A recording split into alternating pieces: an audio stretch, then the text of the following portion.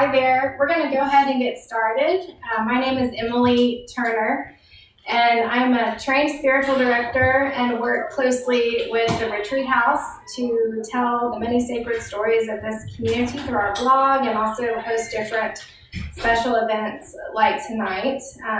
We're delighted to have a few folks with us here at our physical space in Richardson, Texas. We're gathered again this evening as a continuation from last week where we had Troy Caldwell who shared some really good information on archetypes, and we have Doug Scott with us tonight to focus on the Enneagram portion of our kind of workshop or our class series, if you will. So I'm going to introduce Doug. I'm going to read a little bit of his bio. I don't always do that, but I think it's a good bio. So I'm just going to read a little bit about him. Doug Scott is a licensed professional social worker, licensed clinical social worker. Attended the University of North Texas, where he studied psychology and Spanish. During his sophomore year, he studied abroad in Monterrey, Mexico, and that will become significant. You'll see here in a minute. After UNT, he served as an international volunteer in Bluefields, Nicaragua, with Franciscans for 2 very formative years. After returning from Nicaragua, he worked at a nonprofit organization in Massachusetts before going to grad school at Boston College. He graduated from BC in 2004 with his master's degree in social work and a master's degree in pastoral ministry. Since 2001, Doug has worked as a mental health counselor to English and Spanish-speaking families, couples, and individuals. He also spent several years working at the University of Dallas and currently works a few hours a week at University of Texas at Dallas while spending the rest of his time in private practice. He also studied under Father Richard Rohr and is passionate about using the Enneagram as a tool for healing. So we're so pleased to have Doug here with us tonight, and I invited him to open us with a word of prayer. So I'm going to hand it over to Doug. Thank you. Thank you, Emily. Okay, I'm going to invite us to sit up straight if you can, and take 3 deep breaths with me.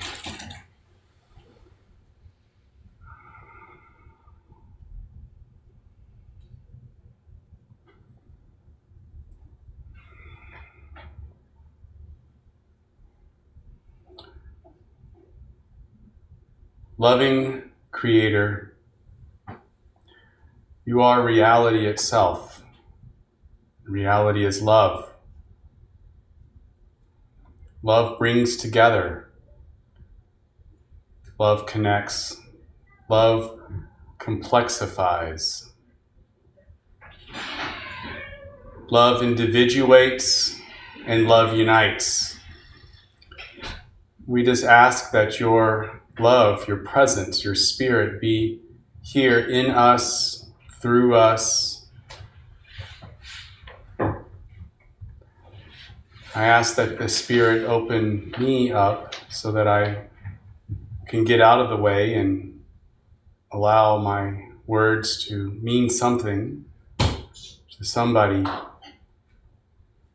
And we thank you for the opportunity to be here in community and to talk about ways in which we can also learn more about how to love. Amen.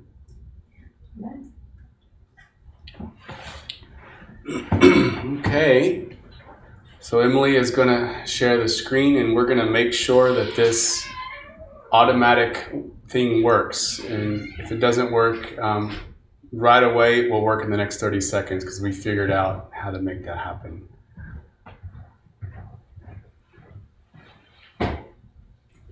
All right, let's see here.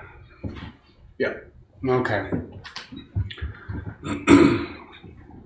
Well, welcome. I'm going to be really jam-packing this. I'm making some assumptions. Some assumptions that I have are you're going to be familiar with some of these concepts. concepts. At least you will have heard about the Enneagram, I hope. We did hear about the archetypes last week. And don't worry, we're going to do some summary work on the archetypes. I've already asked Troy to be able to weigh in on some of the archetypes. And we're going to also be synthesizing what I've been using for about 15 years now, is mainly building from Richard Rohr's work on the true self, false self. So we have our work cut out for us, and my job is to talk in a language that's not too quick. And but we're going to be synthesizing archetypes, Enneagram, true self, false self, all in a way that will help us, hopefully, do loving actions beginning right after this. Because we'll be able to understand a little bit more about ourselves and our archetypes and see flows. I am big on images, so if anybody ever becomes a client of mine, you'll see in my office I've got pictures that are seemingly abstract, but they all have meaning. And we're going to use one of those pictures tonight in this presentation, okay?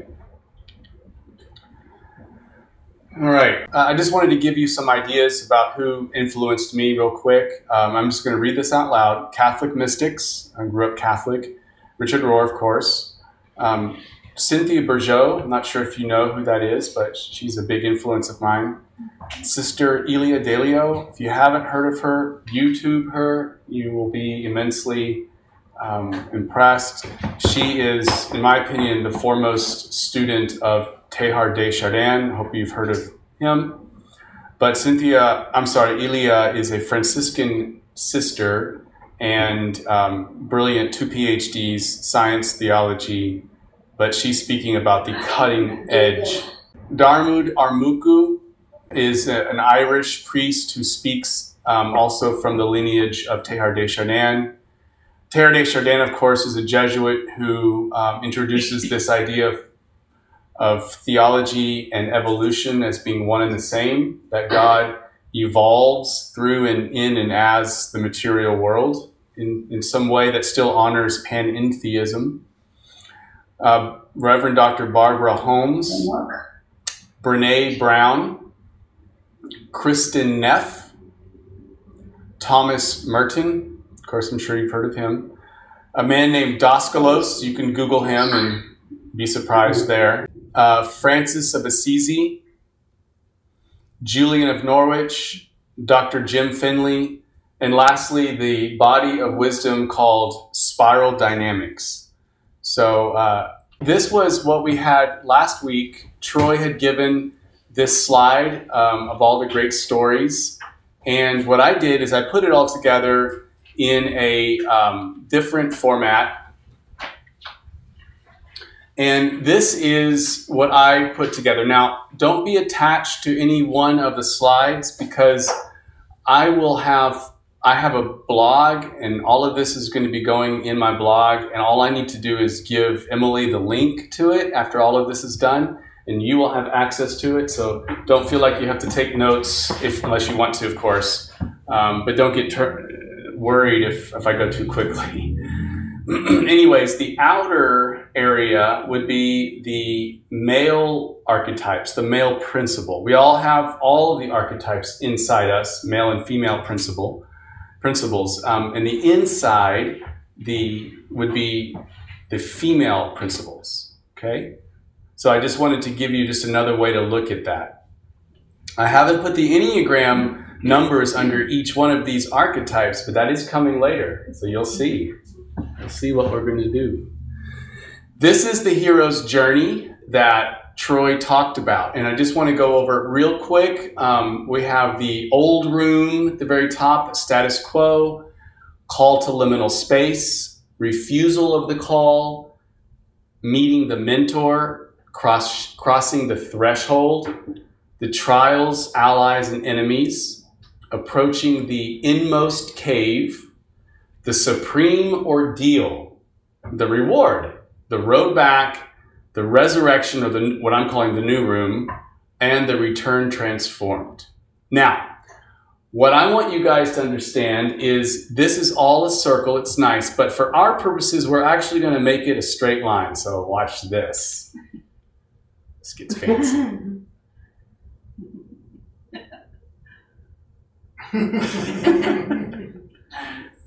And then, boop.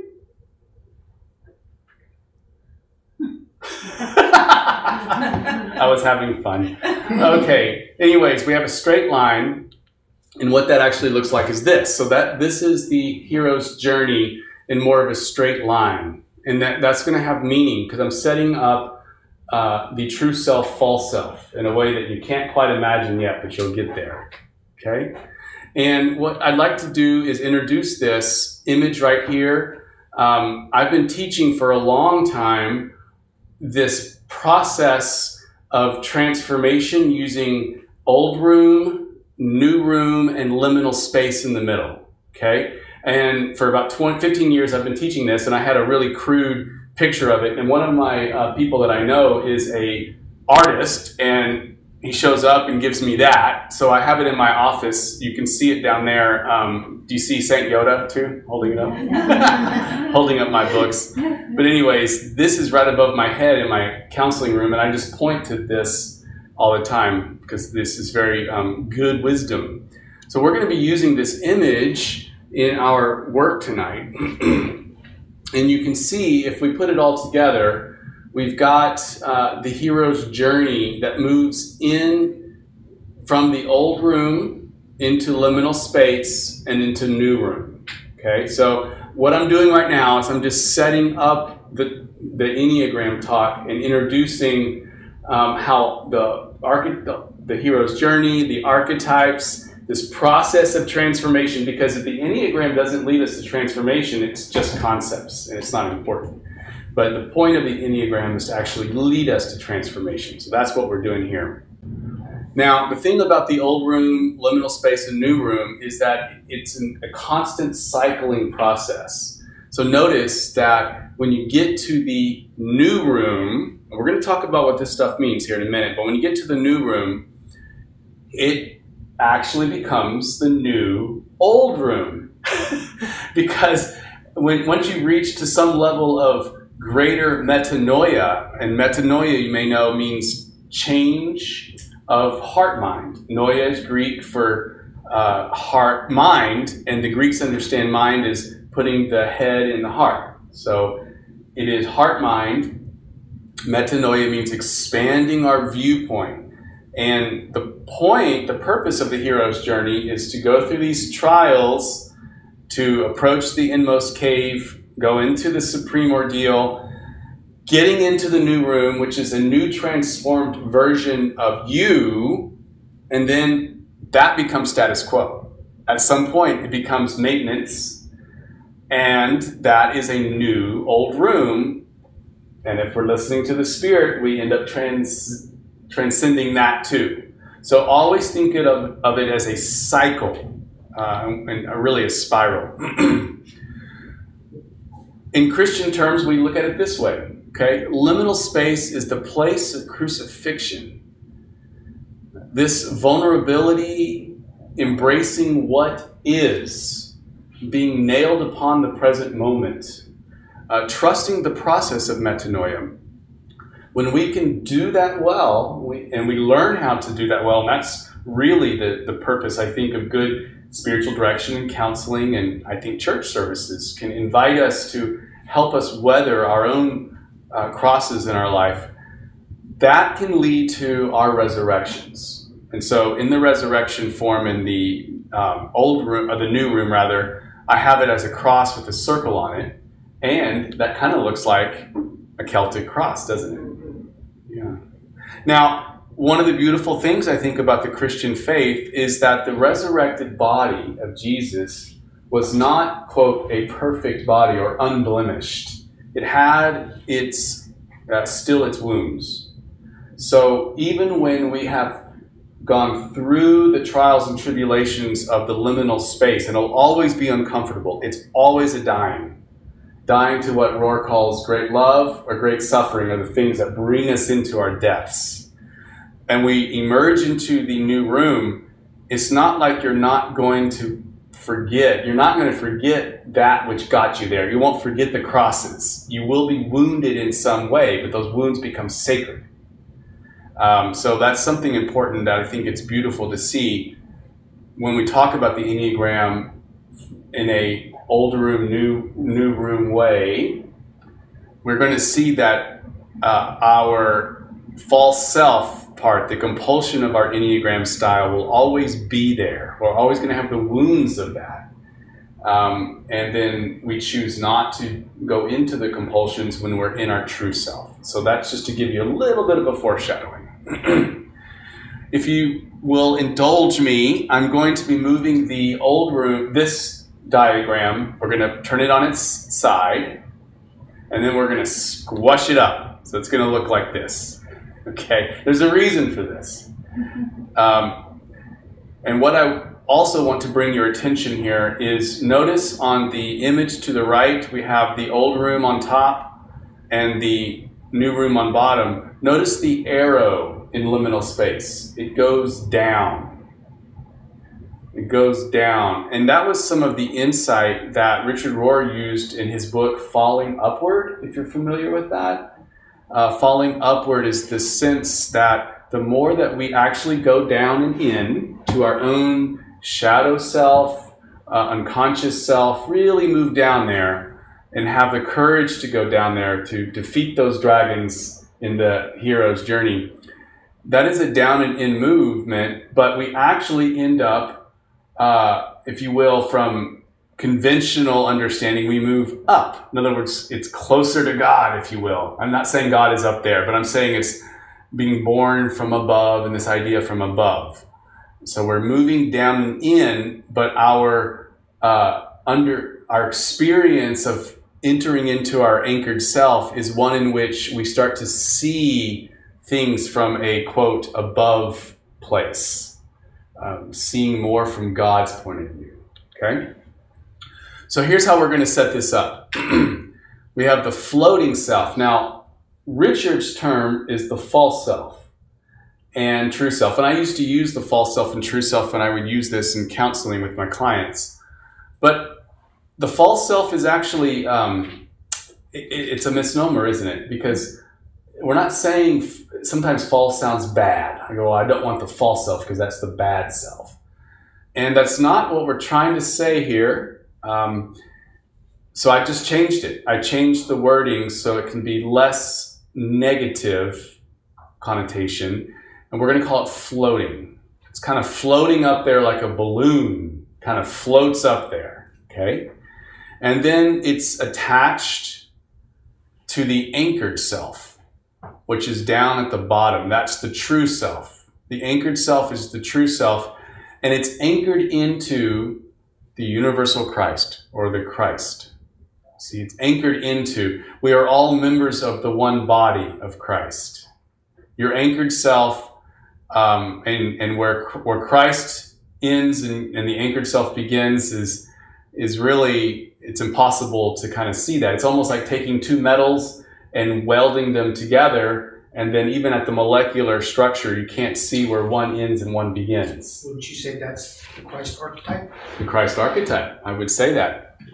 Thank you. Just saying. The archetype guy over here. Now, notice that what tethers the floating self to the anchored self is indeed the liminal space. And the path is down.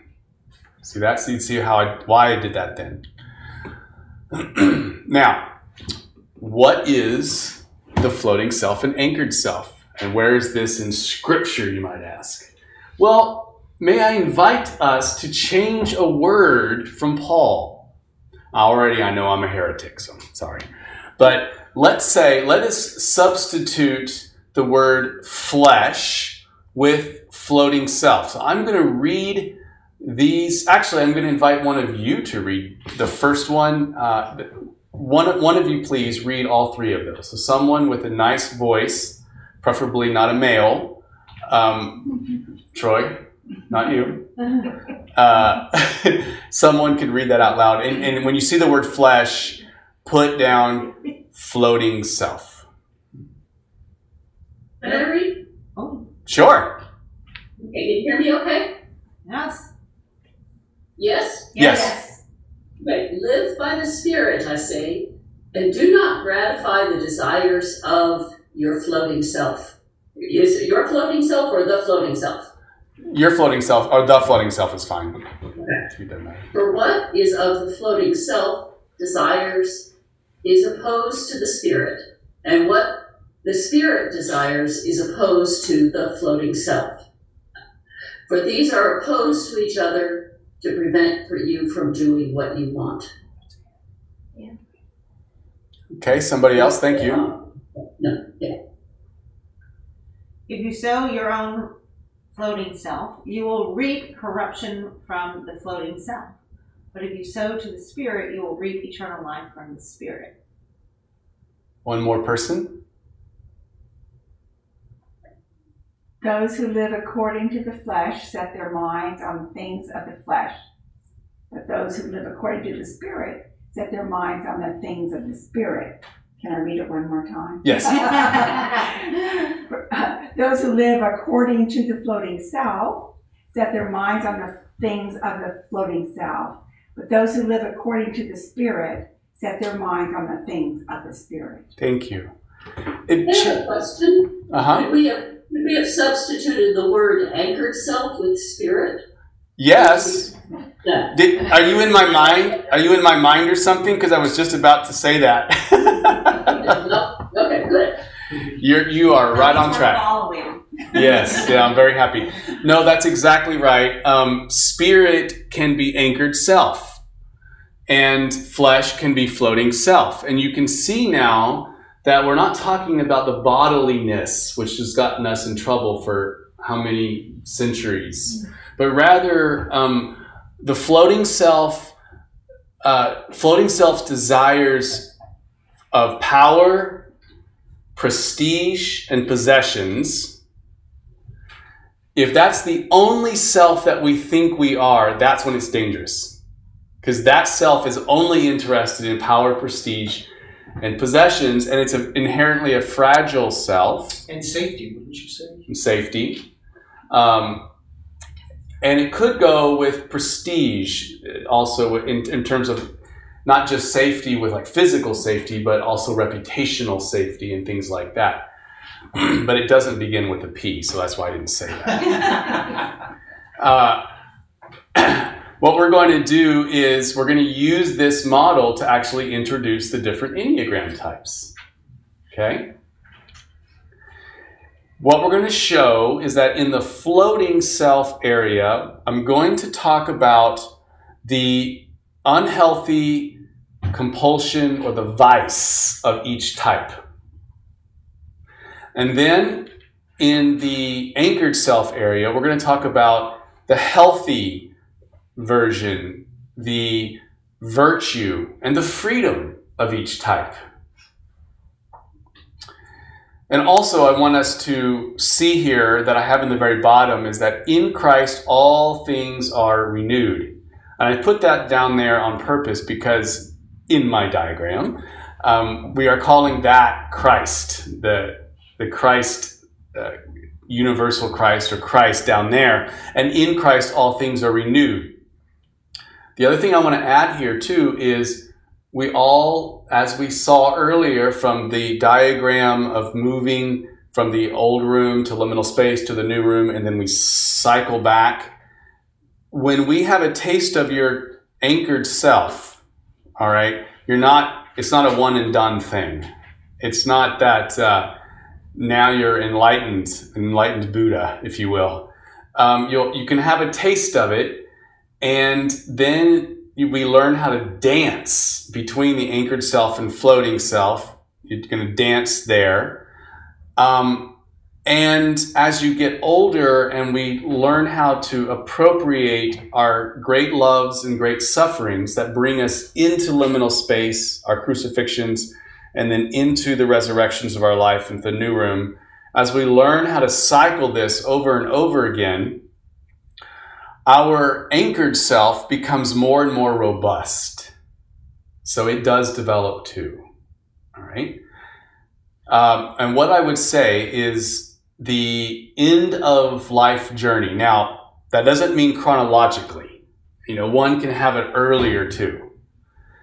But I would say the people that maybe we might consider enlightened, if I could use that Eastern term, would, or maybe we could call it unitive consciousness in the West, are people who live mostly in their anchored self, have learned to do that, and use their floating self intentionally to do good in the world.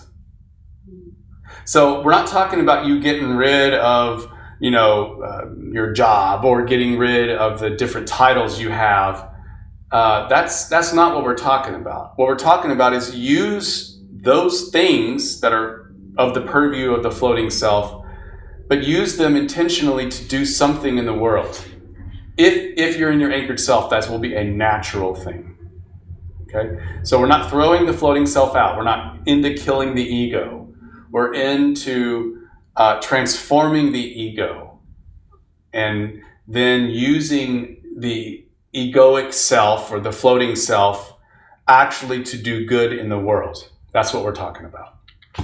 Okay. On the side here, I will be talking about the descriptions. We'll lay out tips on how to navigate the liminal space well. So for example, the type 1, we'll be talking about the floating self version, the anchored self version, and then on the sides, I will be giving specific tips on, if you're a 1, what the heck do you do to get out of the liminal space and into the anchored self. And these are lifelong little things that we can do. Again, don't worry about writing all this stuff down. It's going to be in the link pretty soon, and you can have that for whenever you want, okay? All right. What is the Enneagram? We're not going to talk about that tonight. You can Google that because that'll take forever. But I will mention a few things, okay? I'll read these out loud. There are 9 life strategies on how to deal with life. Why does a horse have blinders? Because it would be distracted, especially it's on the street, right? Now, I am not sure if this is true, but I've heard, if it's not true, email me later because my floating self can't handle correction. Just kidding. Troy beats me up all the time, so I'm just real fragile already. No, I'm just kidding. The horse has blinders, and then if you remove the blinders, apparently if the blinders are on long enough, the horse has lost the peripheral vision. So even if the blinders are off, the horse is not seeing reality in its whole. It's only seeing what it has now been trained to see. That's what a life strategy is, by virtue of nature, nurture, and free will. Little triad, okay? Nature, nurture, and free will. We will make an art form of one of them. You will have all 9 types. You will have all 9 types inside you. Just like you have all the types of the archetypes, okay? But you and I will make an art form of one of them, and it's a great place to start. But as we're going to see, the goal is not to keep us in that compulsion, that box. The Enneagram is not about keeping people in the box. It's about getting people out of the box. And what I always teach when I introduce this with my clients or in presentations is that if you can draw a line right in the middle of the liminal space area that connects the anchored self with the floating self, we're going to call right in the middle, we're going to call that 50%. We're going to call that average, just for fun. We'll call it average. So average to unhealthy is what we're trying to avoid. What we want to get into is the average to healthy levels of the Enneagram type. Average to healthy. So when I work with couples, average to healthy. When I work with anybody, it's even when we're having a hard time, could we go into the average area and then work our way into the healthy area? That's the point. And the goal is to help us empathize with others and help them embody their anchored selves. Deep calls unto deep, as the psalmist says. So our anchored selves call forth the anchored selves of other people. The 1, Okay. Reformer or perfectionist? That is what the one is often titled. And by the way, I'm using several different Enneagram teachers' titles. In fact, this is a culmination of, I started teaching it, learning teaching in 2005.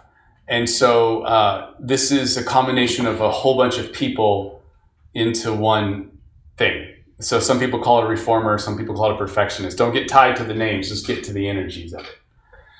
Okay. At the floating self level, the type 1 is angry, resentful, can be rigid and uncompromising. All right? One of the reasons why is because ones learned early on by nature, nurture, and free will that they were affirmed when they were good little boys and good little girls. And they started to develop a sense of what's an ideal world and who an ideal self, and then what is not. And because reality is not their ideal, they end up feeling wrath all the time, anger. But what are you going to do if you've learned that being angry is not good? Ooh, that puts you in a bind. So ones suppress the anger, and it comes out as resentment and judgment. So you'll know you're in a floating self, in the presence of someone who's a one in their floating self is, even when they're talking about maybe nice things, you feel the energy of judgment just exuding, okay? And sometimes their jokes are just half jokes because there's also a critique in them, for example. But going into the anchored self of a one, we can find someone who is serene, conscientious, principled. Yes, principled. Ones are very principled. You want ones running banks. Dang it. You can trust ones who are judges if they're in their anchored self. You can trust ones who are lawmakers and so on and so forth, because they will be principled and conscientious. You can't buy them off. Famous magazine, Consumer Reports, they famously do not accept revenue from outside advertisements because they won't be bought off, for example. See, all ones. I'm sure there's nobody but ones running that. Ones can hold it all together. They can hold all of it at the anchored self level. They can hold tension. They can hold the imperfection and perfection, and they can hold groups together, and they can hold, just think of somebody who's holding it equally, all together. That's the one's gift, and they do it with a sense of principle and conscientiousness and serene, even as they're holding heavy things. Okay? What are some ways to get into the anchored self? I'm just going to... Can I ask a question? Yeah. You're probably going to get to this later and you're going to fuss at me, but which of the archetypes is that? You know, it would take a sage over here to ask that question just before I got... You were presaging it, weren't you? I was. You were presaging the next slide. Okay. Brilliant. See, this is Troy. Brilliant. On the getting into the anchored self, I'm going to read these out loud. It's, if you're a one, I'm speaking to you, learn to relax. Realize that people change at different paces. Ones are notorious for changing super, super quickly. Or they think they are, and they expect other people to change that quickly too. Become a servant leader and ask them what they need, because people are changing at different. Instead of judging them, ask what they need to on their journey, because they will know. People will know. Ask yourself, does self-criticism help you feel peace and belonging? Like, how's that working for you? Says Dr. Phil.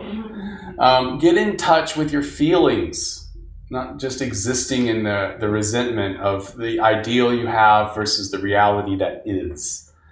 And when you are angry at others, realize, my friends, that you are angry at yourself first. So quit shooting on yourself and shooting on everybody else. Okay.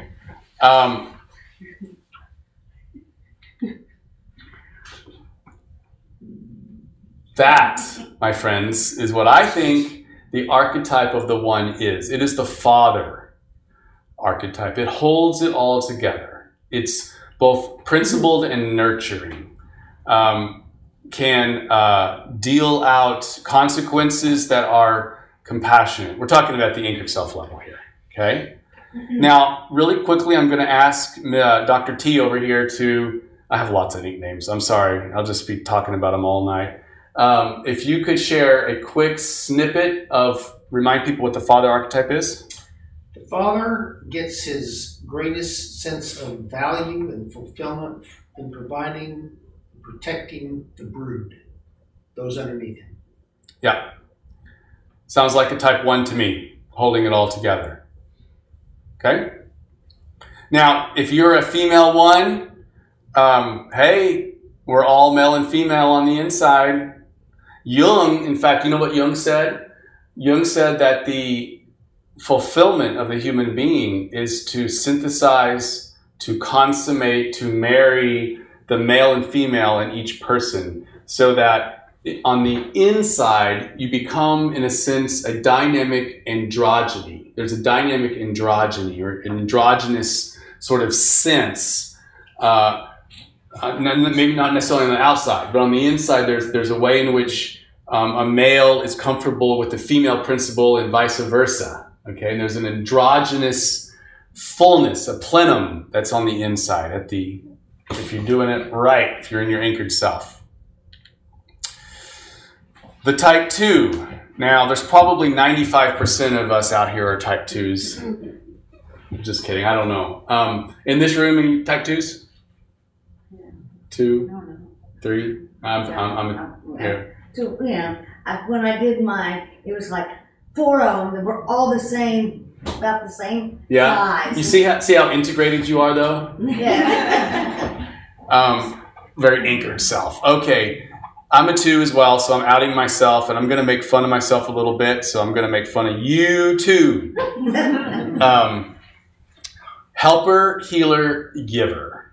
All right? The 2s at the early stage were affirmed when they were able to anticipate mommy or daddy's needs and get in there and help them.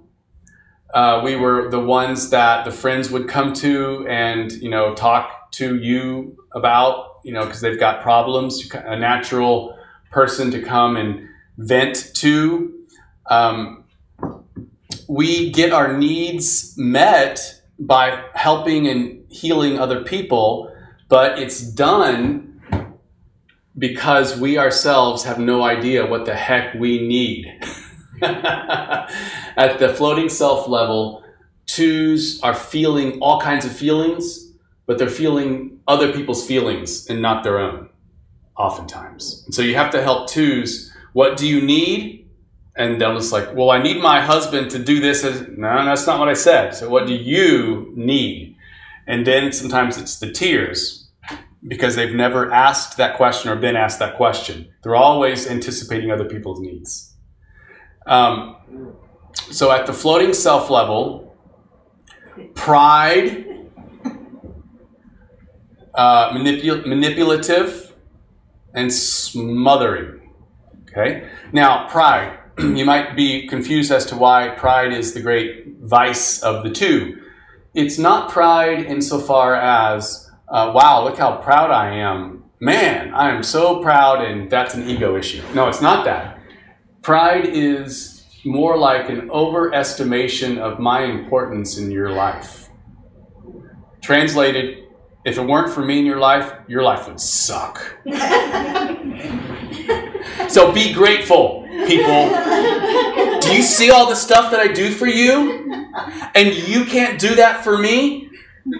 How many times have I heard in the counseling where couples and a 2 would say, if you loved me, you should already know what I need. You should know what I want. If you really loved me, you should just know. To which I immediately, I'm on that like a fly on you know what. I didn't go there. Fly paper. He told me not to go into potty humor, so I'm not. I'm going to be really professional.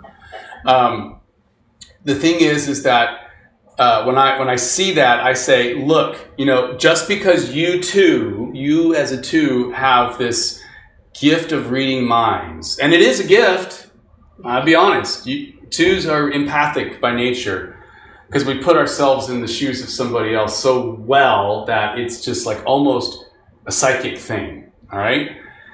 But just because 2s can do that doesn't mean any of the other types can.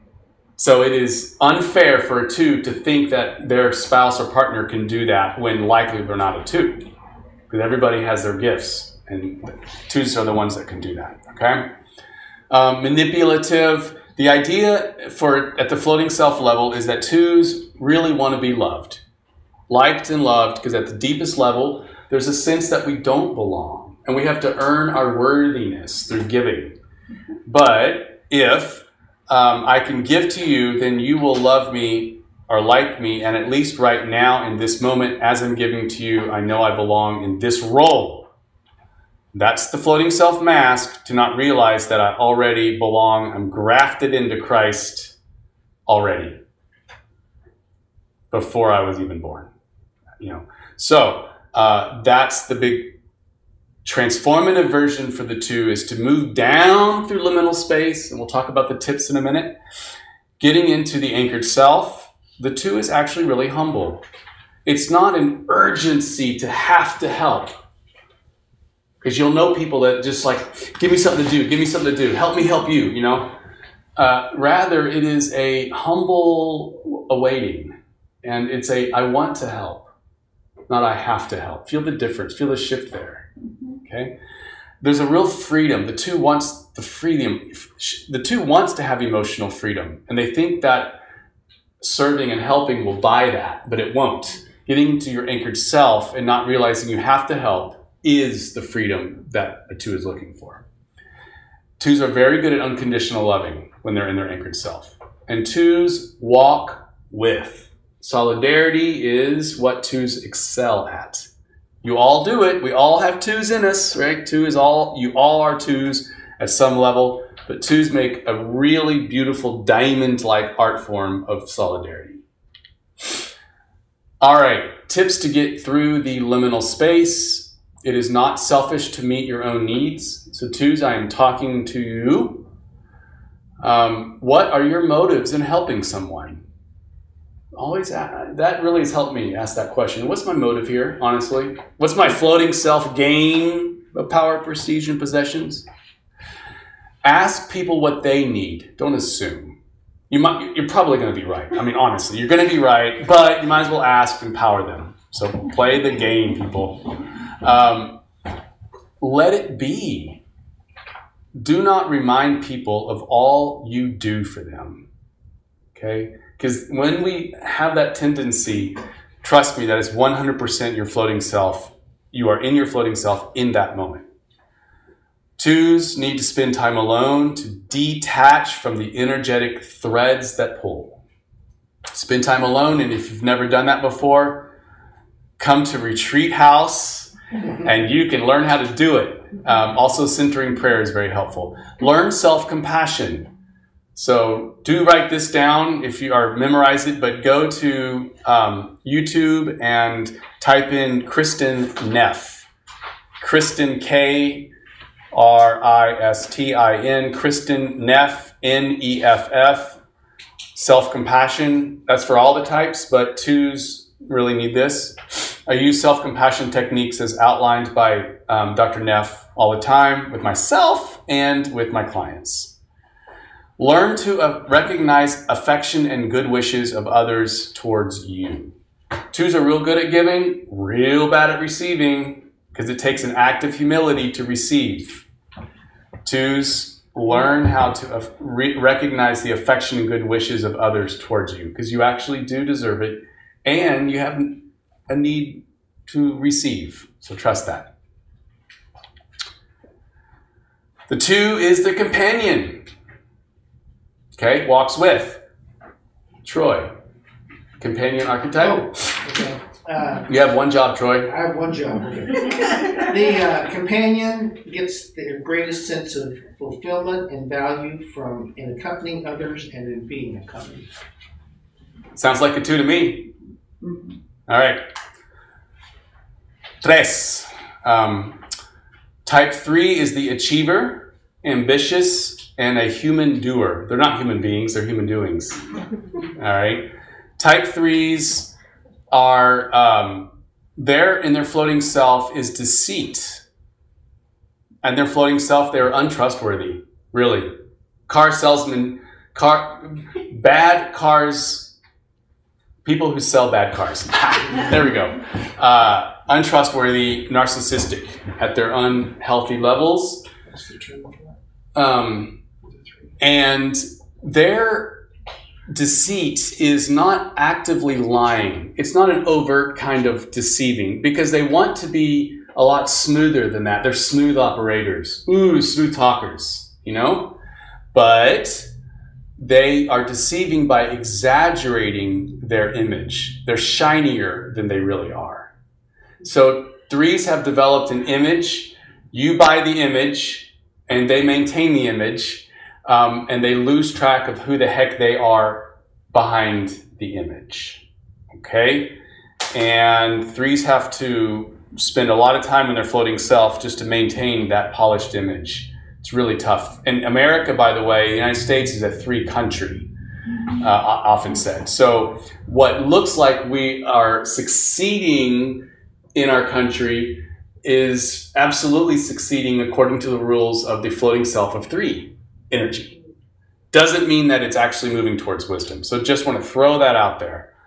The anchored self of the 3 is honesty, because they're always trying to deceive themselves and others.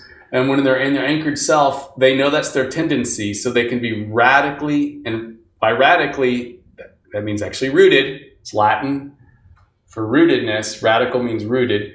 Rooted honesty. Okay?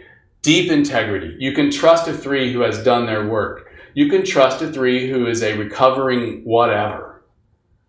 Typically because that's whatever their addiction has got them out of their floating self and into their anchored self. And they're going to be kind of a master at integrity. They're going to be efficient. Oh, they'll get things done. They're going to run circles around you. And they're going to do it well. Because that's their gift to the world. They're God's hands. See? The 2s are God's heart, if you will. The 1s are God's stare. No, I'm just kidding. Staring. God's wisdom and head, maybe. Okay, so we're going to move to the adaptable. 3s can be very adaptable. They can be flexible. And they'll do so with a kind of ease that makes us think, how do you grease the wheels this easily? How do you get into the anchored self if you are a 3? Well, realize that real success means being honest, not deceitful. Go out of your way to connect with someone you care about. A lot of 3s are so busy doing that they have neglected depth for so long that at some point during their midlife crisis, which will it was invented by 3s, for 3s, midlife crisis, they will go into a midlife crisis and they realize they've never figured out who they are. But at this point, they don't know who their spouse is, their partner, and their kids have grown up without them actually being present, even though they're in private schools. If I was a 3, I would never tell you. That's okay. I can read your mind since I'm a 2. Take breaks. 3s, you're exhausted and you just don't know it. You know, take a nap. Go in the sauna. Ask, who is that person behind the mask I project, or that is projected upon me? 3s are always projecting their image out there, so you buy it. or they're accepting the polished, beautiful image that you're projecting upon the 3, and neither of them are the real person. See? Learn the power of saying yes and. As in, yes, I'll do that, and I'll not be able to do that other thing. For a 3, that sounds almost heretical. It's sort of like a 2 saying, I'm actually not going to help. I give that sometimes to my clients who are 2s, like, your homework this week is to actually, like, think you need to help and then sit on your hands and not. And write about it and bring it in. We'll talk about it. So for 3s, yes, I can do that thing for this agency, but I'm not going to do the other thing. Learn about the 2 halves of life, or you will just repeat the first half over again. Hint, the rules change in the second half of life. The first half of life is about building up your floating self, because you need to have some good successes and some good images. And the second half of life is giving away your gifts, giving away your talents, building a beautiful place for the people to come in the world. See? But if a 3 doesn't learn how to move into the second half of life, they just repeat the same thing. And you'll know people are 70 or 80 years old and they're just still teenagers, really, repeating the first half of life. You'll see that. Okay, the 3, in my opinion, is the Amazon. The Amazon. All right? Troy, if you wouldn't mind letting us know what the Amazon is, please. The Amazon receives her greatest sense of fulfillment and value in managing achievements in the outside world. Sounds like a 3 to me. Now, Gwen has, I guess when you were younger, you might have been a little Amazon-y. Or that's the going rumor by your husband. Was he mansplaining you? I don't know. But if you wouldn't mind, could you give us just a brief synopsis that maybe that was a place where you started, but then you've moved to some depths now where you're seeing a lot of other stuff. Take it away. Okay. Yes, I had a good deal of Amazon in my early adulthood, and was very organized, had lots of goals, but I think I was blessed in having, first of all, having a sage for a husband, because he helped me figure out who I was fairly early, and also because of life experiences.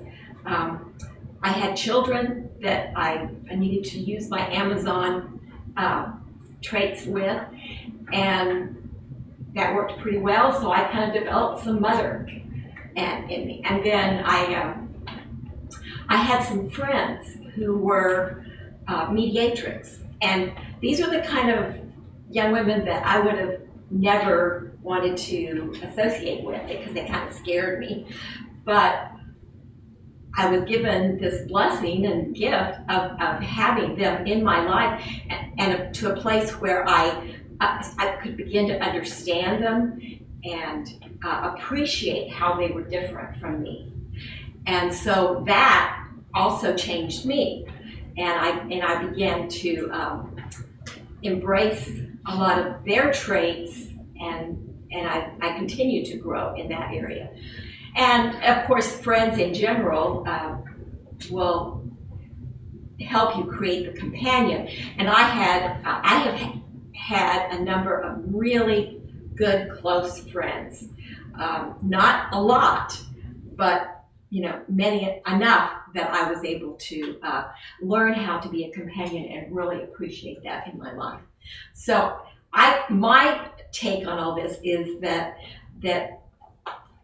my strength, which is Amazon, was my starting place, and then life experience. And if you live long enough and you lean into those life experiences, it will, I think, kind of naturally help you move and grow into all of the others. Yeah, and Amazon would say that. Just kidding. Very well said. Thank you. I hope that you get from her incredibly efficient competent way to say that is when you are in your anchored self, okay, you have access to all of the types, whether it's Enneatypes or whether it's Archetypes. You're going to have access to that. Now, I would like to just put this little plug in there, and that is to say, you can live into the different types the way Gwen was just talking about, sort of without trying to. You kind of unconsciously live into the flow of different things, and you pick up, you introject is the psychological word, the different energies. Or you could also be more intentional about it. So the more you're in your anchored self, for example, my native anchored self is a 2, which actually moves into the 4. So this is more Enneagram, higher level, and we won't get into this now. Maybe Retreat House would want to do something at a deeper level of the Enneagram, but I'm more of like a 2E4 or a 4E2. I kind of in the flow of the 2 and 4. But when I'm in that, I can intentionally put on the 8. And that's good. I need to have that warrior 8 thing. I don't like conflict normally, but when I have to make a phone call to get the people that didn't fix, but I paid a lot of money to get back, I do. I'm not going to call it a ritual. I'm not, doing any kind of dancing or anything, but could. But what I do is I do center myself, and I like gestures. I'm Catholic. What am I going to say? It's all about the body and moving stuff. So I put on almost like an energetic vesper, an energetic vestiture. Is that the word? Vestment. An energetic vestment on, and I energetically infuse warrior 8 energy in me, and I feel it because I'm a mediatrix soul, so I can just like chameleon my way into this energetically. And I will be the warrior who will have a backbone and will not back down if I need to. But that's not my native spot, so I got to take it off and then resume my little helpy self. Okay, moving on. The 4.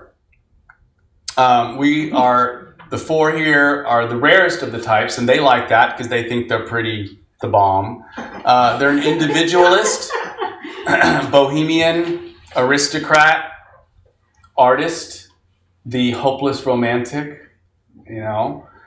and they are elite.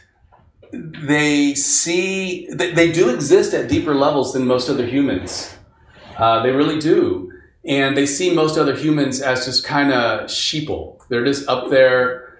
They're at the depth of here, and everybody else is at the surface of here. And they, like, how could you walk by that flower that just made it out of the concrete? Don't you realize that is the symbol of life? This weed grows from the hardness of the concrete and will not be shut down.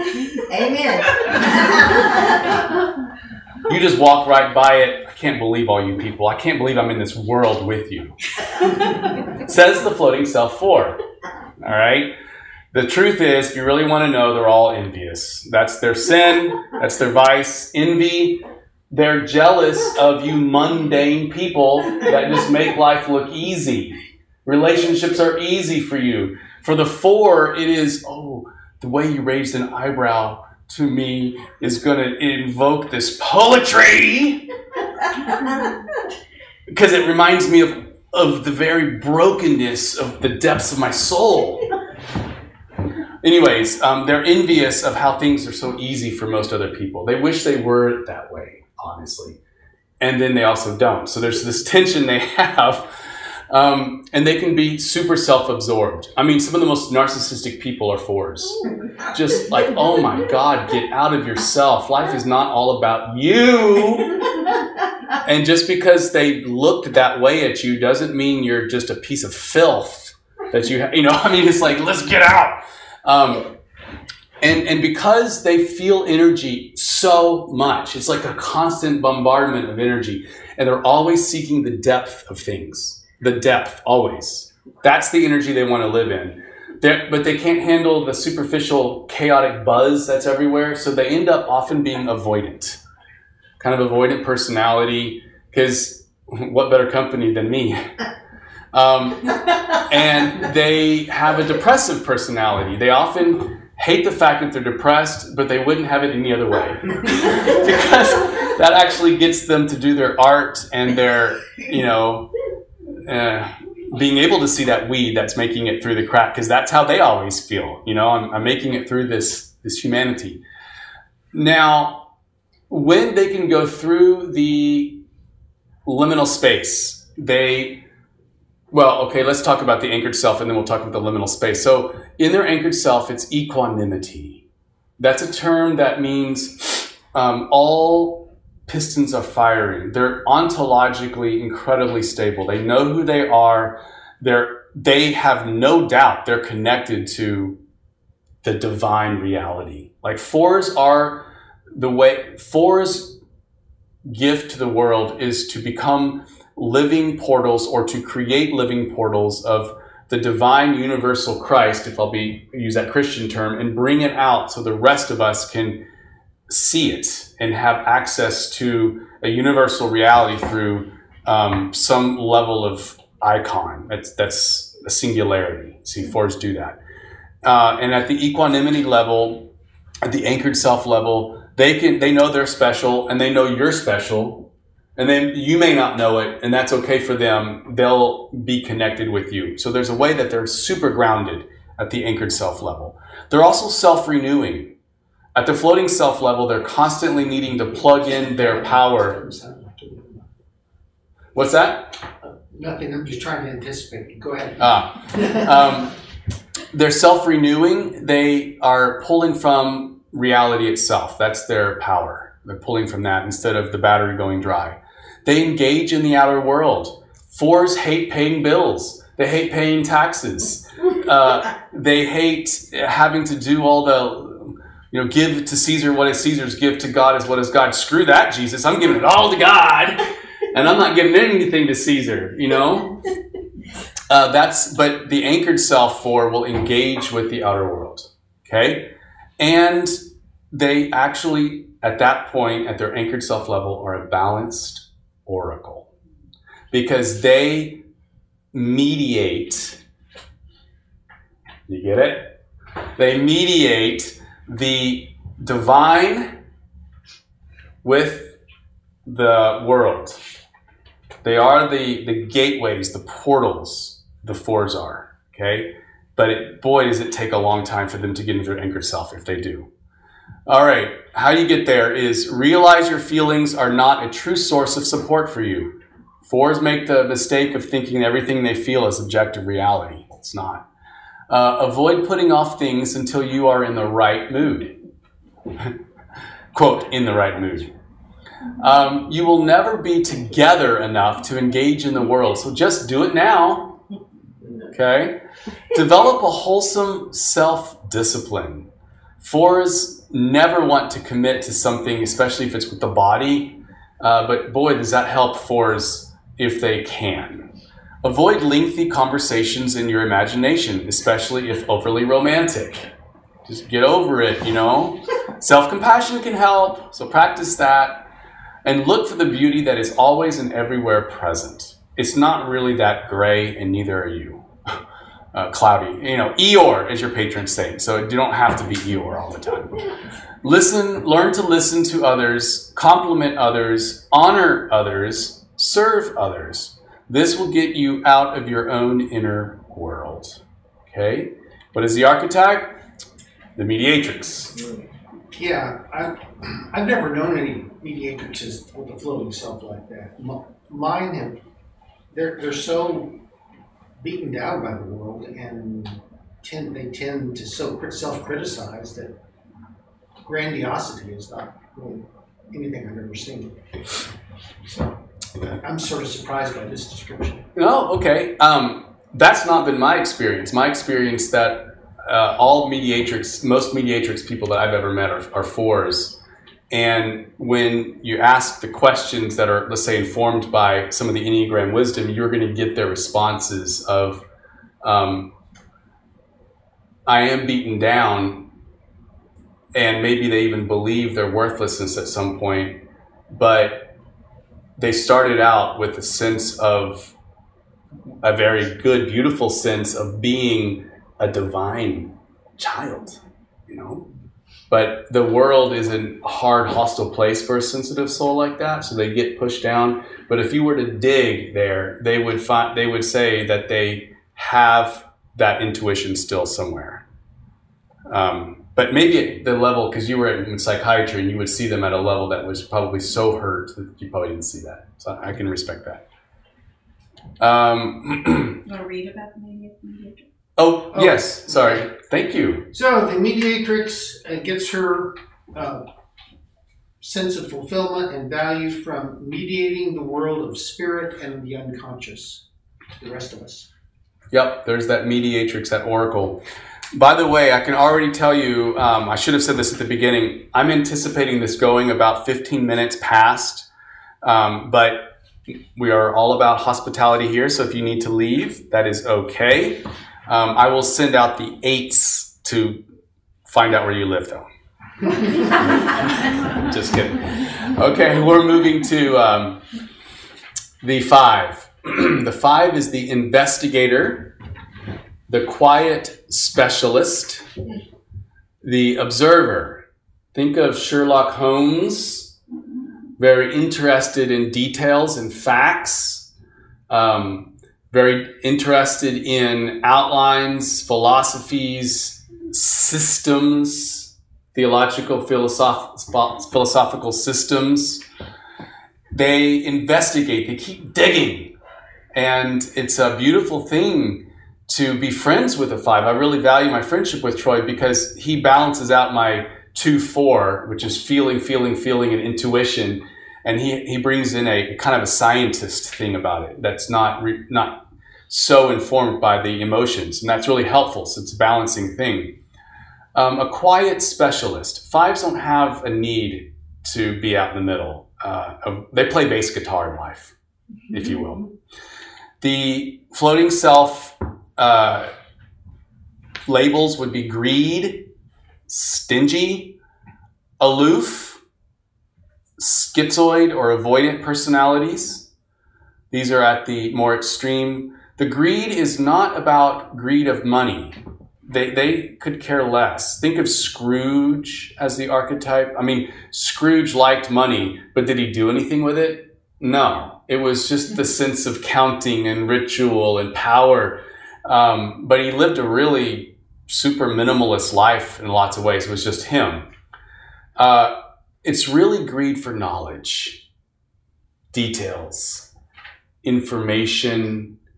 That is where the greed is. So oftentimes you will see 5s who will ask you questions about yourself, but they don't offer much information about themselves. Why? Because knowledge is power. And I don't want you to have any power over me. So I'm not going to share much about myself, but I sure as heck want to know a lot about you. And it's really not in the service of me having a relationship with you. I could kind of care less about that. It's more about, that's interesting. Just something else for me to ponder on in my great bank of ideas. That's at the floating self, okay? They can be kind of aloof. At their anchored self level, engages and they're non-attached. Put that in your pipe and smoke it. Engaged and not attached. Like that's a cool tension, right? But 5s can do that at the anchored self level. They will be engaged in something. Like a scientist is engaged at their art or their science, say, and they could spend years on it and they're intrigued. But there's a healthy level of non-attachment. Their ego is not so attached to this. They can be right or wrong. Let's let the science drive it kind of thing, you see, at their anchored self level. They can be very warm. Now, floating self 5s are very cold. They're almost like black holes. They literally suck the energy in the room. But anchored self 5s are very warm and they give energy. Now, I do want to say to 5s, all 5s, is just because you might feel warmth towards somebody, your face and body language is going to be stone cold fox. I mean, just like straight up can't read it. Unless you actually have to emote through your face or body language for the rest of us humans to get inside what you're actually feeling. So that's an invitation for all fives. Guilty. But see, your energy's so warm, it's like a nice toasty fire. Then fives are at the anchored self very open-minded. At their floating self, closed-minded. Man, they know the answer. There's three that they are real sure. They're know-it-alls. At the anchored self level, they know that they don't know. They sit in that mystery. They know what they know, and they know that they don't know. And so there's this healthy sense of, open up the windows, baby, let's get some fresh air in here. They have a sense of holistic seeing at their anchored self level. They can see in macro ways. Now, to get into your anchored self, if you're a five, is to realize you often replace direct experience with concepts. Fives will often have relationships with books or characters in the books as if they're real people, while in the real world they have no relationships or very few. And they may think they're warm, but if you were to ask the other person what kind of relationship you have, we barely engage, you see. It's okay to not know. Get used to the unknowing nature of mystery if you're a five. If you're a five, notice when you're thinking and speculating takes you out of immediate experience. So actually act, not just speculate all the time. Get hands-on with something. Gardening is really good. Giving people massages is really good. Something hands-on for a five is your salvation. Trusting people can bring deep fulfillment for fives. Learn to recognize others' body language. Now, that's not natural for a lot of fives. So you got to put on your science hat if you're a five and just go at it and just start observing humans. It's like, well, if I were a human, how would I act in this space? If I weren't just a human head, but like the whole being, how would I act? So be a scientist in that. Develop awareness about social cues. Let people know you care for them. Use words. Actually say things like, I love you. Or say things like, thank you for being in my life. I'm really grateful. I mean, if you want a better marriage or a better partnership, or you want your kids to develop a full sense of self, if you're a five, get used to caring, loving words because they mean something to every other type except eights. They don't give a crap what anybody thinks, but anyways, we'll get to them. And I love eights, kind of. So now we're going to get to what is it? Sage. If you look up Sage archetype in Google, you'll see Troy's picture. So you can go right there. Just kidding. What is a sage? They receive their deepest sense of fulfillment and value from drawing forth meaning for themselves and others. Okay. Especially in complicated diagrams that they like to put up there. Yes, they are. I was channeling my inner five, my inner sage, my inner Troy when I made this diagram. But okay. Moving to six. You sixes are supposed to be the most populous of all of us humans. Not sure if that's true, but I've been told. Sixes are the loyalists, the devil's advocate, the skeptic. They're always seeking clarity. So if you come up after this and ask me questions, I'm automatically going to know you're a six. Just kidding. I'm not sure if I'm a six. I think I'm a six. What do you think? See, the thing about sixes is they're projecting their power all the time on whom they think are authorities. And sixes are kind of easy after I smoke a little bit on the side, and then I can deal with it. I'm just kidding. That was a joke. Total joke. Sixes in therapy, they come to therapy. Twos and sixes can come to therapy a lot because they really do. They don't like the anxiety they feel, and that's how they usually feel it.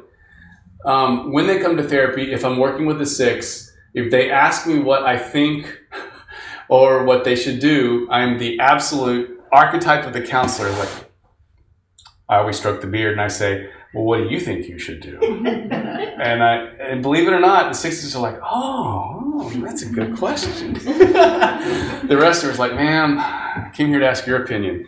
But the sixes really do need to be invited to explore their own power because they're projecting it. Now, at their floating self, it is fear. It's constant fear, constant anxiety, general anxiety disorder, all at the floating self level. And they do have a sense of cowardice. It's because it's like, I don't want to do it. I don't want to rock the boat. I don't want to stand up. I don't want to do anything that will call attention. You see?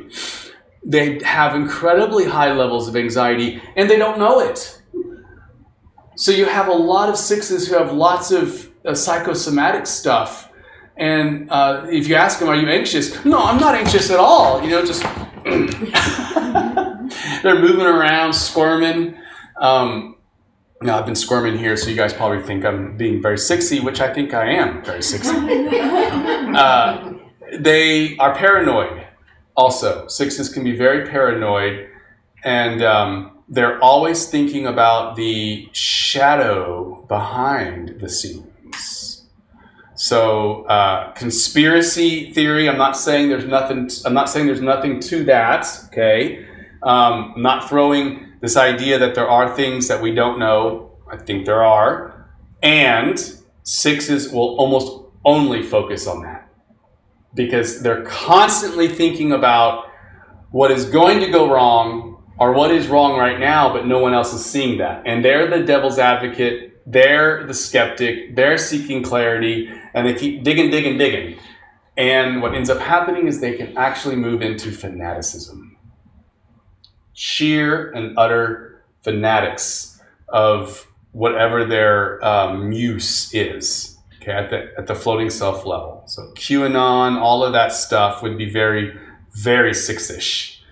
We're moving into the anchored self, and we've got courage, interdependency.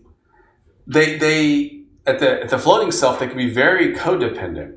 At the anchored self, they know who they are as an individual, and they're choosing to be dependent in a mutual vulnerability, an exchange of vulnerability with somebody else. They have an internal locus of control. Their sense of control in their life is coming from inside. Maybe they can't control everything on the outside, but they can control their reaction, and they're very aware of that. They're not projecting anymore. They're grounded. They're reliable, and they're the protector. So they are protecting things. John Stewart, for example, he's often seen as a type 6. And I remember he hosted some kind of community for people to come together in Washington, D.C. I can't remember what it was called. It was a few years ago. Does anybody remember what it was called? Anyways, he was so nervous about having all these humans together. He's like, I just wanted to hire truckloads of Purell so that people could protect themselves from the germs, and they do protect. Okay, so liminal space. If you're a 6, I'm speaking to you. If you are present, then your anxiety can be energizing to get things done. So use your anxiety and be present to it, and that can actually motivate you to get things done. Learn to trust yourself and external authority at the same time. So the tricycle idea of experience being the wheel, the big wheel, and then the 2 wheels in the back, in a Christian standpoint, could be like scripture and tradition. What's important is the experience wheel. That's what you're driving on. So trust yourself and external authority at the same time. Others very likely think better of you than you realize, and your fears tell more about your attitudes towards others. So recognize that about your fears. Your fears about other people actually tell yourself, if you're listening, more about your attitude towards others.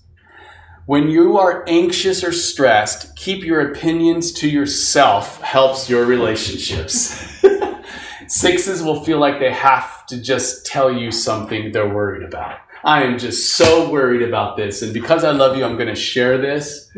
And the other person says, this is why we don't come over a lot. So you want to have better relationships? Go to the bathroom, talk to that person in the bathroom, do some jumping jacks, come back out, assume the Om position, and shut up. Just kidding. Not really. So watch your tendency to project and displace. If you're a 6. Watch your tendency to project your own fears onto other people. Okay? Where does the high level of loyalty come from in a 6? 6s are the most loyal of any of the type. They will be loyal to you forever. They will be loyal to their children. They will fight for you. They're beautiful, and they're loyal to their tradition. We need tradition. Tradition are often meted by 6s. 6 energy. We people. This group does it this way. We have a tradition that is very good. That is all 6. They're very loyal to that. At the anchored self level, they're loyal to the spirit of the tradition, and they see the spirit as informing the changing of the external world. So you're not going to take it, we have to do exactly this all the same just because it was done like that 2,000 years ago or something like that. An anchored self 6 will be very loyal to what is understood by the tradition in light of today's times. Okay? What archetype is that? The mother. Protector. Okay?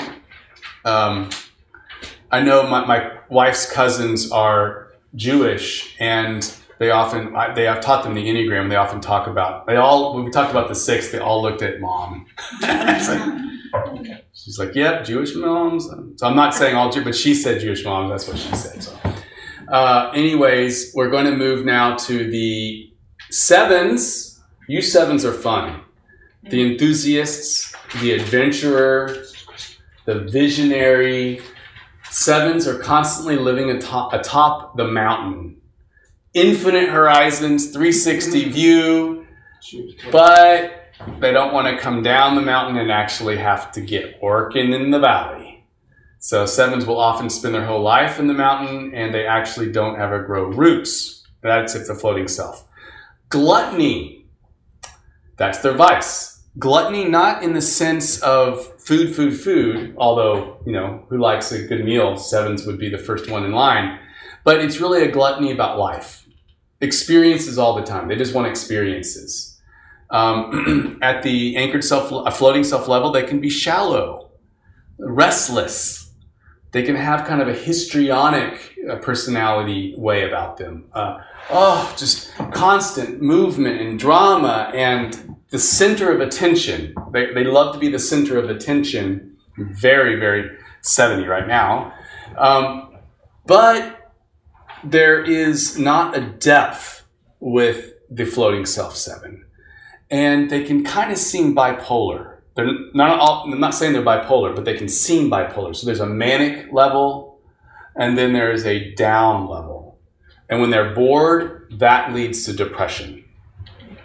At the anchored self level, there is a sober joy.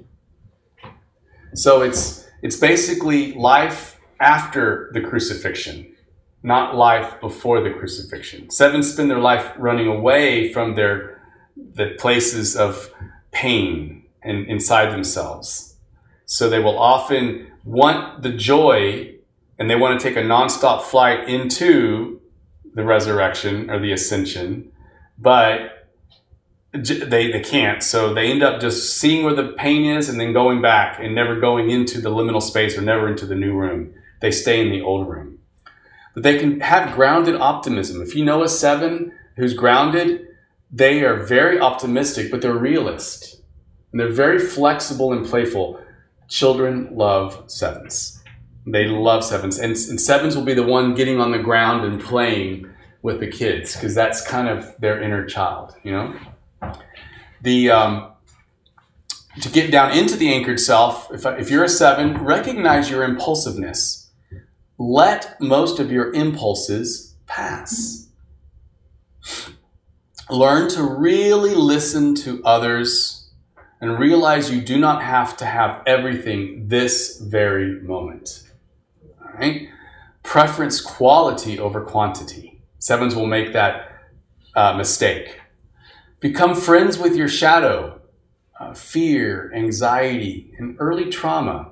Often 7s will be whistling in the dark all their life and never actually looking at the dark inside themselves. And then learn to commit to something or someone. 7s often run away instead of committing and growing roots. So that's something I always ask 7s to do. What is the archetype for the 7? The seeker. All right. Troy, would you mind? Yeah, I was going to say my 7 daughter had the hardest time with COVID because it was hard to get that stimulation for her. A seeker finds the greatest sense of fulfillment and value in search for identity and fulfillment itself. Yep, sounds like a 7 to me. Okay, so we have 8 and 9. And then we have some really cool graphics after that, so stick around. The 8. The 8 is the challenger, the boss, the active controller. Right? That's kind of the title. At the floating self level, 8s are dictators of families or countries. Okay? And they are hated by other people often. Or are very much disliked. And believe it or not, that doesn't bother 8s too much.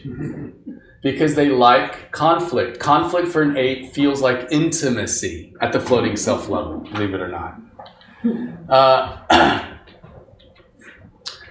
Their vice is lust. And it's not just sexuality, it's lust in terms of possession. So it can include sexual possession. But they objectify people and things, and then they want to own people and things. They want to be the king. They want to have their little castle. So you'll have somebody who has a pool and like an entire place in their backyard so that their people are taken care of, but also they wield the power. You can kind of see that. At the floating self level, they are really into vengeance. 8s can be incredibly cruel, and they will get revenge. You cannot win, period. You cannot win an argument with an unhealthy 8. It'll never, ever, ever. I don't care if you have a PhD in public speaking, you will lose against an 8. Because what 8s do at the unhealthy level is if they feel threatened or they're losing something, some argument or whatever, they pull back, and then they spring for the jugular at an ad hominem attack. Some attack about you as a person. Because they know where your jugular is, and they go right for that, just so that they can win something. And then they don't realize that the other person's just hurting, just like, that was so painful. I can't believe you said that was the worst thing. And then the 8 will say, I have no idea what you're so sensitive about. We were just talking. That, not taking any responsibility of their dialogue, but really it's everybody else's. You guys are all too thin-skinned. You should be more like me. Their authoritarianism at it's just bad. My way or the highway. And they create closed systems, families or countries. And they always end up, always, unless they're paying people to stay, they end up alone. Self-alienation. At the floating self level. Because who can stand them? Honestly. And 8s will be like, yep, you're right, man. I'll tell you this, I never talk to anybody else except 8s this way, but when I have a client, I have a decent relationship with an 8, if I see, because they're BS artists, total BS artists. And so they'll be talking to me and I'll just say, all of what you just said for the past 5 minutes is total bullshit. And they'll be like, Thank you. You're right. You're like the only person who's ever called me on it. Like that for them is like, dude, I just got your respect, and they'll hang out. But if I said that to a 2 or something, it'd be like, no, I can't believe I'm paying for this. Anyways, with 8s, you can get very, very indirect. At their anchored self, they're innocent. There's almost like a childlike innocence to everything. Wow, isn't this wonderful? Beautiful. They're truthful at all costs. I mean, they're going to be truthful even more than 3s are often. They're very pastoral. So the best shakers and movers that you've ever can think of that have done good in the world are almost always 8s. Martin Luther King. Richard Rohr and others say that Paul of the Bible was an 8. Because who else would have the arrogance to think they would change the whole world by a few communities here and there? But also not just the arrogance, but the ability, the sheer confidence, in his own connection with God to do that. It's just an 8 kind of thing. Servant leaders. 8s can be the best servant leaders because the best compliment you could ever give an 8, they do not want your praise. They don't trust it. They do not care if you say, great job. They don't care. They're not doing it for you.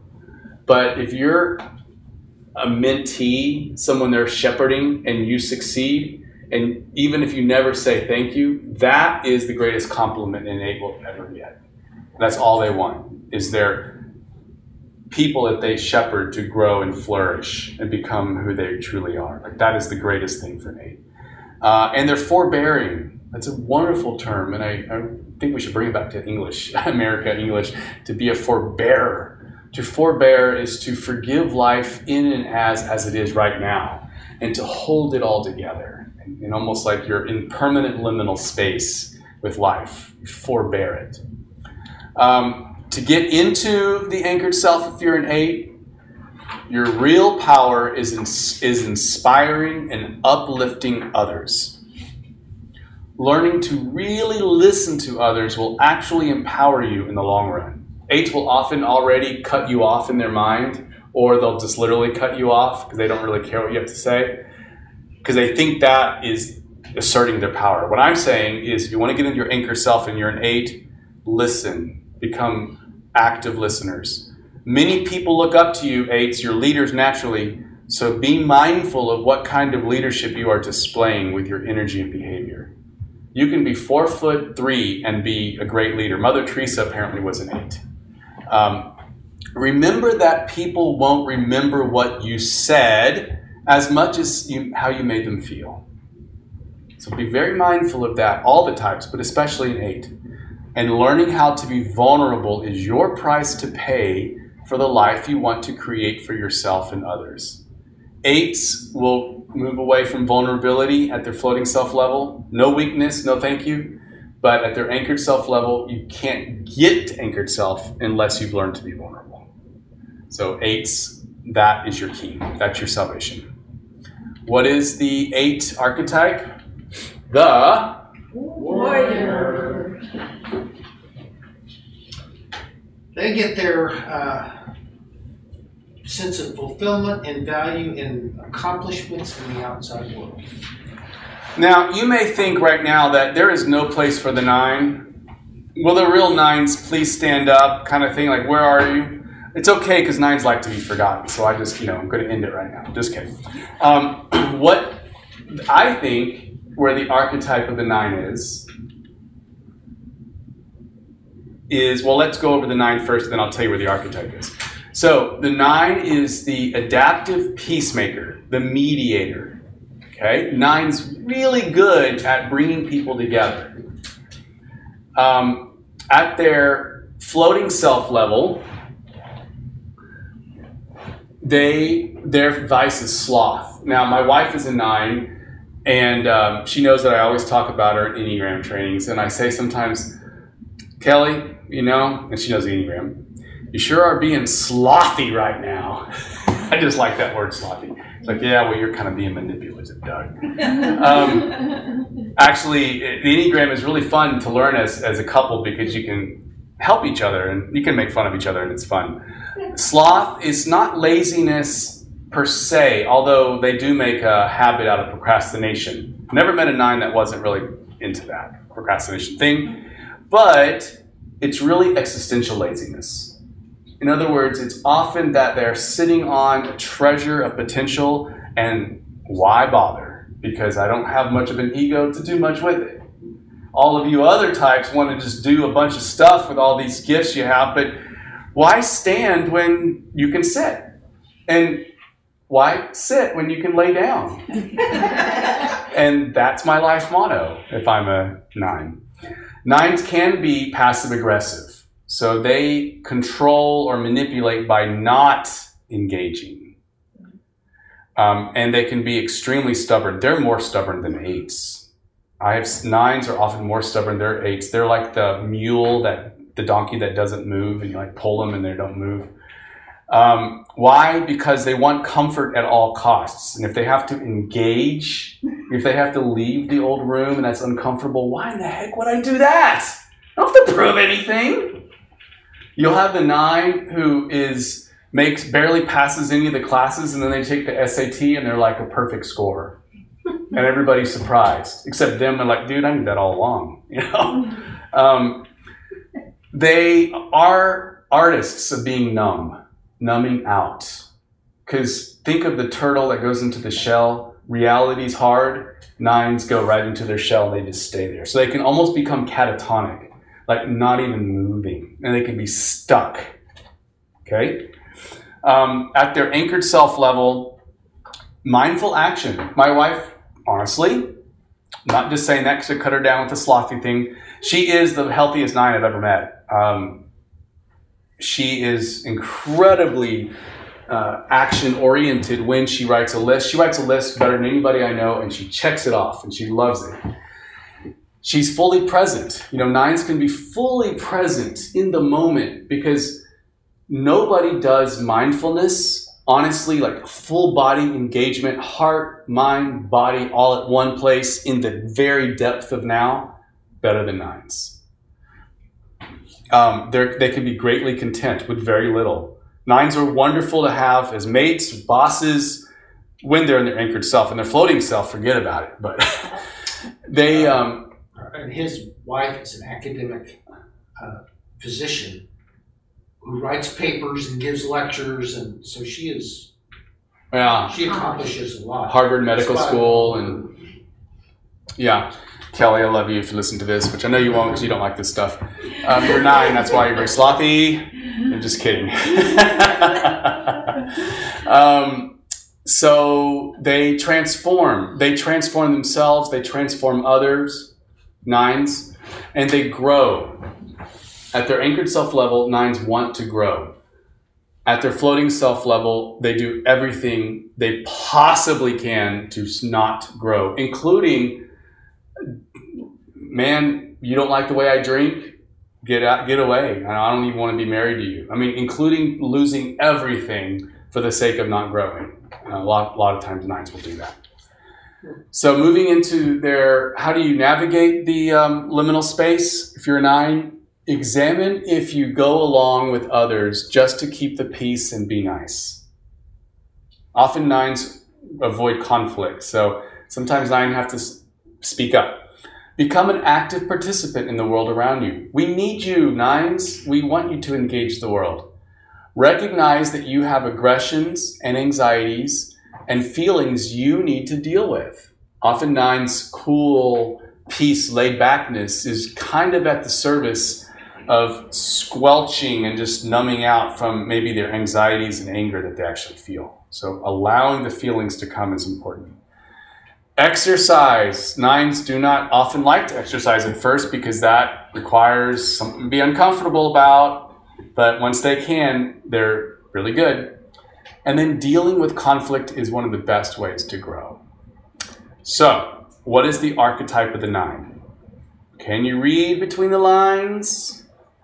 Here we go. We don't know. The mystery grows. The archetype of the 9 is the hero's journey. It's the whole darn thing.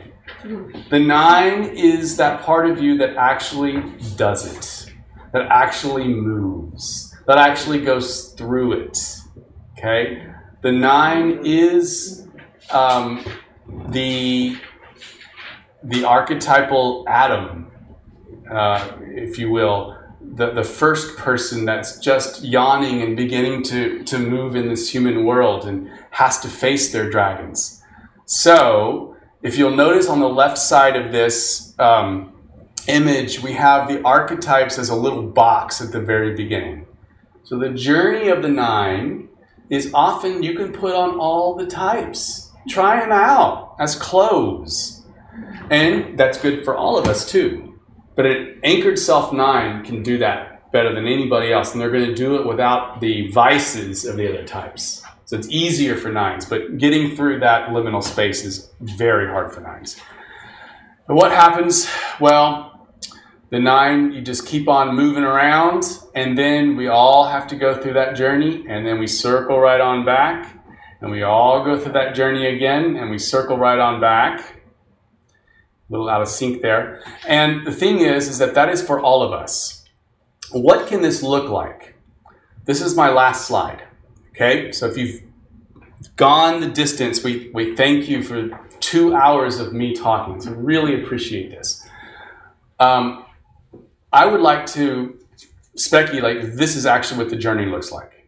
If you look at the journey from the bottom to the top, we have a continual metanoia. It is a constant spiral of old self, liminal space, new self. Old self, liminal space, new self. And what can that look like if you're trying to use your imagination? It just keeps rotating and it gets wider and bigger. Your view of life gets more expansive as it keeps going up. Old self, liminal space, and new self. Okay, it just keeps on repeating bigger and you end up able, and I believe that this is the Christian journey. I think this is the perennial spiritual journey. Okay? So tonight I talked a lot about the actual hero's archetype. We packaged it up in the old room, liminal space, new room. Then we introduced the true self, false self as the anchored self and floating self. So you can see the difference of the two selves. And then we brought in the Enneagram so you can see the compulsions, the vices, and then what the anchored self looks like. Okay, so I'm trying to synthesize 3 main teachings into one. And you were the victims of that. So, but thank you for your attention. I really appreciate it. Yeah.